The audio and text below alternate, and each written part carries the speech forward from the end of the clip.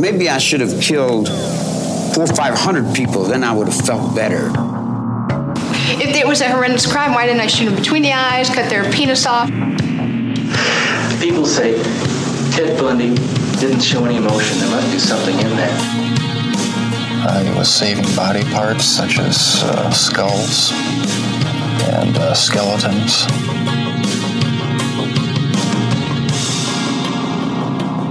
Hello and welcome to today's episode of Murdery. Taylor is going to take the reins today and tell us about Larry Gene Bell. Take it away, Taylor. All right. Larry Gene Bell was born in 1946 in Ralph, Alabama. He had 3 sisters and 1 brother. The family reportedly moved pretty frequently, and while he attended high school in Columbia, South Carolina, Bell's family decided to move to Mississippi, where Larry then finished high school and would train as an electrician. That's creepy. My husband's an electrician. Don't we have an electrician in the house? Oh, that creeps me out. He then decided to return to Columbia, where he married and had 1 child. And this marriage ultimately ended in divorce. So we're going to go ahead and get to the kidnapping and murders. Oh, my. Yeah. Here we go. So Sherry Smith was an 18-year-old girl just 2 days away from graduating from high school and going on a cruise with friends when she disappeared. At 3:38 on May 31st, 1985, Sherry's father saw her pulling into the driveway and stop about 700 feet from the house to check the mail. So, I mean, these people have like a long-ass driveway. Yeah. And he sees her, like, pull up to the mailbox or whatever? Yeah, and she, hops out to get the mail after, she was returning from a friend's graduation party. About 5 minutes later, her father realized that she still hadn't come in the house and had the feeling that something was wrong, that parent intuition. Mm-hmm. So he decided that he would go down to the mailbox and check on her. So he hopped in his car and went down there and saw that her car was still running. The door was open, and her purse was on the seat. Sorry, burped. Just pardon that, please. Delete. He noticed bare footprints leading from the car to the mailbox, but none of those footprints were coming back. So just footprints going one way. And so, again, a little bit freaked out that he saw his daughter, 5 minutes ago, and now she's gone. He called the Lexington County Sheriff's to report her missing. When the police came to the house, they noted that the mail was on the ground, leaving them to believe that she was checking the mail before she was abducted. Sheriff Jim Metz immediately organized the largest manhunt in South Carolina history. The Smith family was very influential in the community. I feel like I grew up with some people with the last name Smith, and I feel like that is kind of a big name, at least back in the South. Yeah, where you're from. Yeah. So police thought she had been kidnapped for ransom purposes, especially since they were an influential family. I don't know if that makes it scarier or if it gives you hope because you think maybe she's still alive. Yeah, they're like, they just want money, so we'll pay whatever we can to. They're not going to kill her if they want money. Yeah. So 2 days after the abduction, the Smiths received a phone call from a man with a distorted voice claiming to be the kidnapper. He demanded to speak with Mrs. Smith and described Sherry's swimming suit that she was wearing at the graduation party to prove that he wasn't lying. That he was actually the one that kidnapped her? Yeah. He told Mrs. Smith that Sherry was fine and she was eating a little, getting plenty of water, and that they were just hanging out and watching TV. He didn't ask for any ransom, but told them that a letter would be delivered the next day. So why did he call if he wasn't asking for ransom then? I think he's taunting. Yeah. Believing the letter was going to be the best way to find Sherry, the police went to the post office and searched through the mail until they found the envelope for the Smith family. The letter inside was in Sherry's handwriting and was titled Last Will and Testament. Oh, no. Yeah. That's terrible. In the 2-page letter, Sherry told her family how much she loved them and had sentiments saying, please don't let this ruin your lives. Just keep living every day for Jesus, and some good will come out of this. But she also wrote closed casket. Oh, yeah. Poor Sherry. That's like, sad. Can you imagine, though, like what she's going through in her head to know that she knows needed, what's coming and that it was going to be not pretty. And also to be at such a young age and feel like I don't want my parents to remember me that way, I think that has a big impact too. You know, Yeah. She doesn't want her parents remembering the horrible things that happened, but maybe the better memories. Yeah. The letter was sent to the crime lab for forensic document examiner Mickey Dawson to examine and try and find any evidence. After the letter arrived, the family got another phone call. The kidnapper asked if they had received the letter, and if they believed him now, like that he had Sherry. Mrs. Smith said that she wasn't sure because she hadn't actually heard from Sherry, and she wanted to know if she was okay. Like, so they hadn't yes, they got the letter from her and it was written in Sherry's handwriting, but she hadn't heard Sherry's voice since she was abducted. Yeah, exactly. Yeah. He told her they would know in 2 to 3 days and to call off the search for her. He called again saying that Sherry was alive, and he implied that he would release her soon. He also told them Sherry is now part of him physically, emotionally, and spiritually, and their souls are one. Oh, how freaking creepy and distressing is that? What asshole this guy is. Yeah, why? He's just taunting her parents. I don't even know. To tell her parents oh, we're one now. We're one soul. Friggin' choke on it, Larry. That's ridiculous. You're not one soul. Yeah. You're garbage. The police were able to trace his phone call to a payphone in downtown Lexington, but in 1985, Trap and Trace took at least 15 minutes to trace the call and for authorities to reach the location. Oh, man. Yeah. So that's out. Yeah. Unfortunately, he only stayed on the call for a short time, so they weren't able to so they were able to trace it, but couldn't get there in time for them to know. For the cops to get him. Yeah. Now, at 5 days after the abduction, he called again, speaking to Mrs. Smith and Sherry's 21-year-old sister, Dawn. He told them on June 1st at 3:10 a.m., Sherry wrote the letter. And at 4:58, they became one soul. So she was not alive for very much longer after that was written. Yeah, that's what we think. Mrs. Smith pleaded with them not to kill her daughter, but remember, he's saying this on June 1st. This is the day after she was abducted. That she wrote the letter, and then they became one soul. Yeah. The killer again called the next day, giving the Smiths exact directions to where he and Sherry would be waiting, and said, God chose us. Ew. Freaking hate when people... He's disgusting. Yeah. Police went to the location and found Sherry's body. The autopsy revealed that Sherry had been dead for several days, and that she had duct tape residue on her face, making them believe the cause of death was suffocation. Oh, that's sad. Yeah. The killer had to cut the duct tape out of her hair not to leave any behind.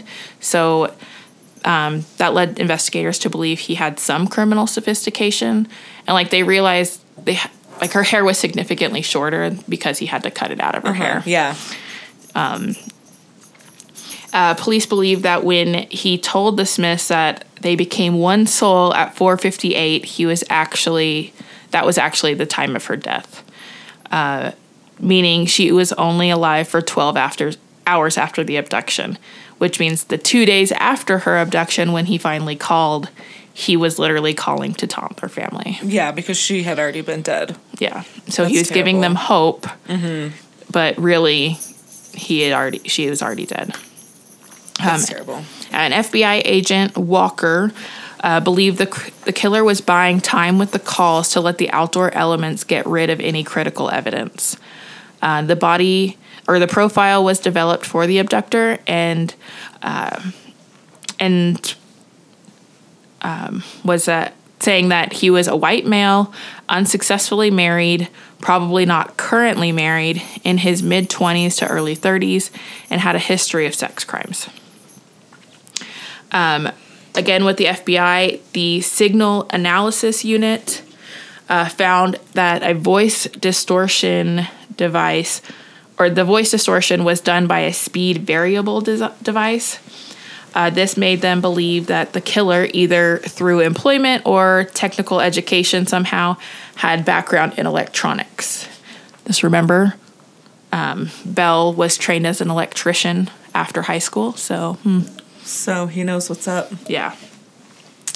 The killer again called the Smith family the night of Sherry's funeral to tell them exactly how he killed Sherry.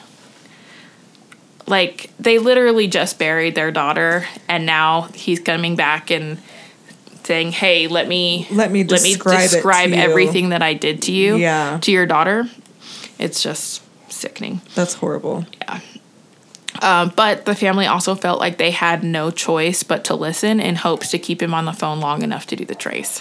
Yeah, that poor mom, though, that's horrible. Yeah, because you have to stay on. It's like a matter of finding him or not. It's like, yeah. And that was the thing, too, is like he was always wanting to talk to her mom.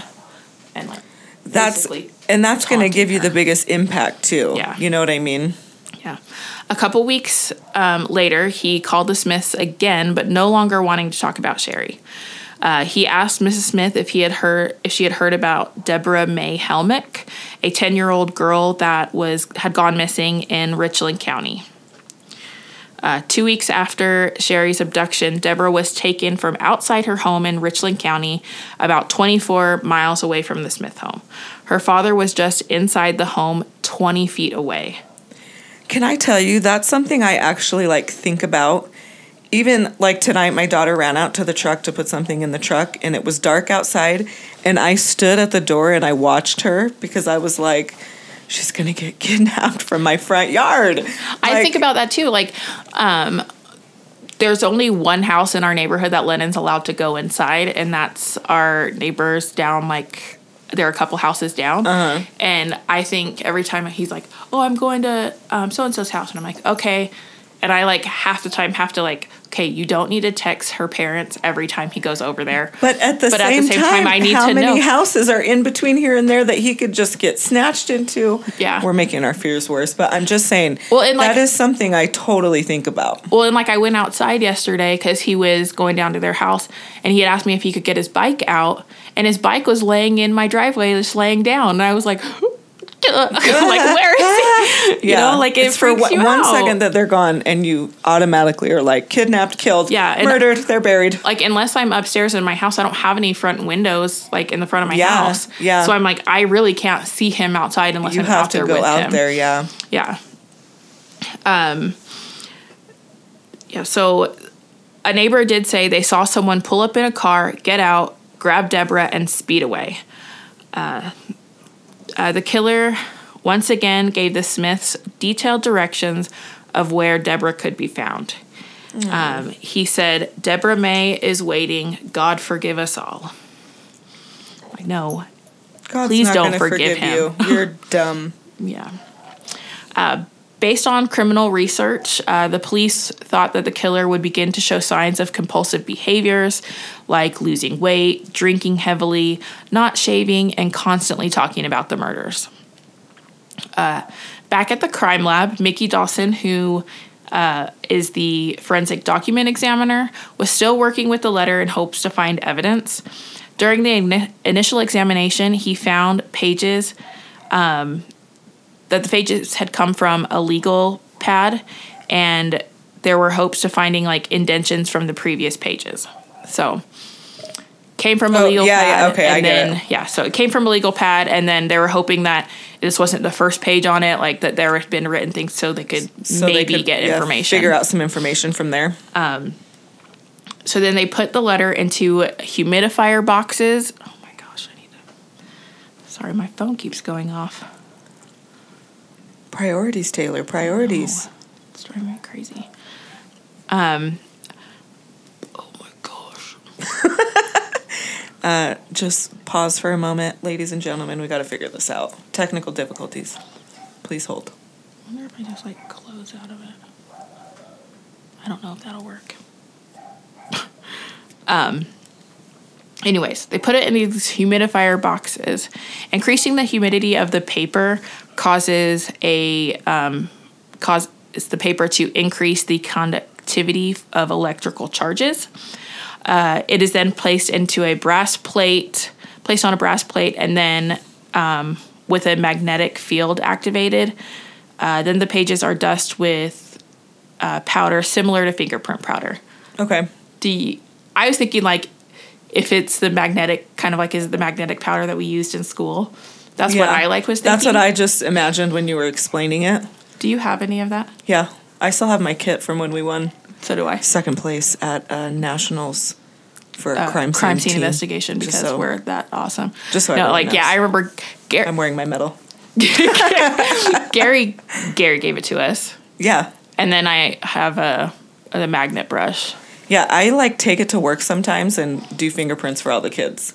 Where you fun. rub your oils on your face and you put your hand on the piece of paper and you can dust it with fingerprint powder. You can see your fingerprints on the piece of paper. Yeah. The kids, their minds are blown and it's hilarious. So I had Gary take Lennon's fingerprints. Oh, I remember that. He took Noah's too. He did Noah's too.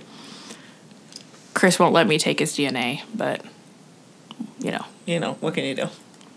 What if our kid gets kidnapped? I'm not paranoid or anything. I have all of my kids' DNA. I've swabbed them. I have the things to let it, but he won't let me take it. Yeah, I would hide it. I would just do it and hide it. He doesn't listen to our podcast anyway. He'll never know. So after all of back to the case at hand. With the banter here. Continue. After all of that was complete, the document showed a grocery list, bills that needed to be paid, and a list of phone numbers to call in case of emergency. Dawson was able to make out a partial phone number with the area coded for Alabama. With only the final digit missing, investigators began calling numbers and just switching out that last digit. Oh, yeah. Mm-hmm. They were able to get a hold of a man who told them that his mother and father lived in South Carolina. His father is Ellis Shepard, a 50-year-old electrician. Ooh. Look at all these electricians today. And he and his wife only lived 15 miles from the Smith home. When the police looked at phone records, they showed that some of the calls made to the Smith home came from the Shepard's home. Ooh, suspicious. That's weird. That's weird, sir. Yeah. So Ellis Shepard spoke to the police, and he told him he didn't know why his son's number was on the letter, and that he and his wife were on vacation when Sherry was abducted, which the police were able to confirm. The police played we know this guy didn't do it, but somehow he's involved. Whether he's involved or not, we got to figure that out. Yeah, something's up. They've got to figure out what's going on with this guy. So the police actually played a recording of the killer's voice, and Ellis's immediate reaction was, "That dirty son of a bitch." I'm there for it. I like it. And the police were like, "Wait, what?" And he told the police that was Larry Gene Bell. Bell worked for Ellis doing electrical wiring and was house sitting for the Shepards while they were on vacation for 6 weeks. I mean, I'd like to take a 6-week vacation, but... Sign me up. Where do we... But please don't... Where's the sign-ups for that? ...murder anybody in my house or call people that you may have murdered. From my house? From my house. You dick. The Shepards told police that when Bell picked them up from the airport, all he wanted to talk about was Sherry's abduction. And the police searched the Shepherds' home, and they found hairs microscopically similar to Sherry's, and the stamp on the letter the stamp on the letter that Sherry had wrote, matched a sheet of stamps found in the home. Okay. So, more like circumstantial evidence. Yeah. Police arrested Bell and saw that he had been involved in various sexual incidents since childhood. He had been in trouble for making obscene phone calls and even attempted to kidnap a young college student at the University of South Carolina. Yeah. So she fought him off and got away? I guess so. Lucky Good girl. for her. Yeah. Bell denied killing Sherry and Deborah, saying it wasn't this Larry Gene Bell. It was the bad Larry Gene Bell. You're dumb, Larry. Yeah. He went to trial for Sherry's murder in January of 1986. During his 6-hour testimony, he... Okay, I'm sorry. It just goes exactly along with the FBI profile you're talking about. Yeah. Of course he would sit up there for 6 hours and make us listen to his ass. Oh, yeah. He would continue to make bizarre comments. If he didn't want to answer a question, he would say, "Silence is golden." What a weirdo. I know. This guy is a freaking weirdo. And at one point, he even said, and I quote, "I would like to marry Dawn E. Smith, who is Sherry's 21-year-old sister." You're disgusting. I'm sure. I killed your sister, but I want to marry you. It's I'm okay. sure she would say no. Yeah. I'm just going to say that's a solid pass for her. Hard pass. Hard no. Thank you. It only took, remember, he was on stand for 6 hours. And so the trial was also much longer than that. Yeah. It only took the jury 47 minutes to come back with a guilty verdict of kidnapping and first-degree murder. Man. He was sentenced to death by electrocution. He was then tried separately for Deborah May Helmick's kidnapping and murder, and the jury came back with the same verdict. 10 years after his trial, he became the last man in South Carolina to die in the electric chair. I did think that was kind of ironic that he is an electrician who died by electricity in the electric chair. It gives me my Warms heart my a little, a little, Yeah, it's a little heartwarming that way. Dickhead, Larry. Yeah, way to go, Larry. All right, Freaking Larry. All right. That was a good one. Yeah, that was a great one. I liked it. I mean, I didn't. You know what I mean. You guys know what I mean. Yeah. It creeped me out. I liked it. Good evidence, too. Good evidence, yeah. All right. All right. Thanks for listening Bye. to Murdery. See you next week.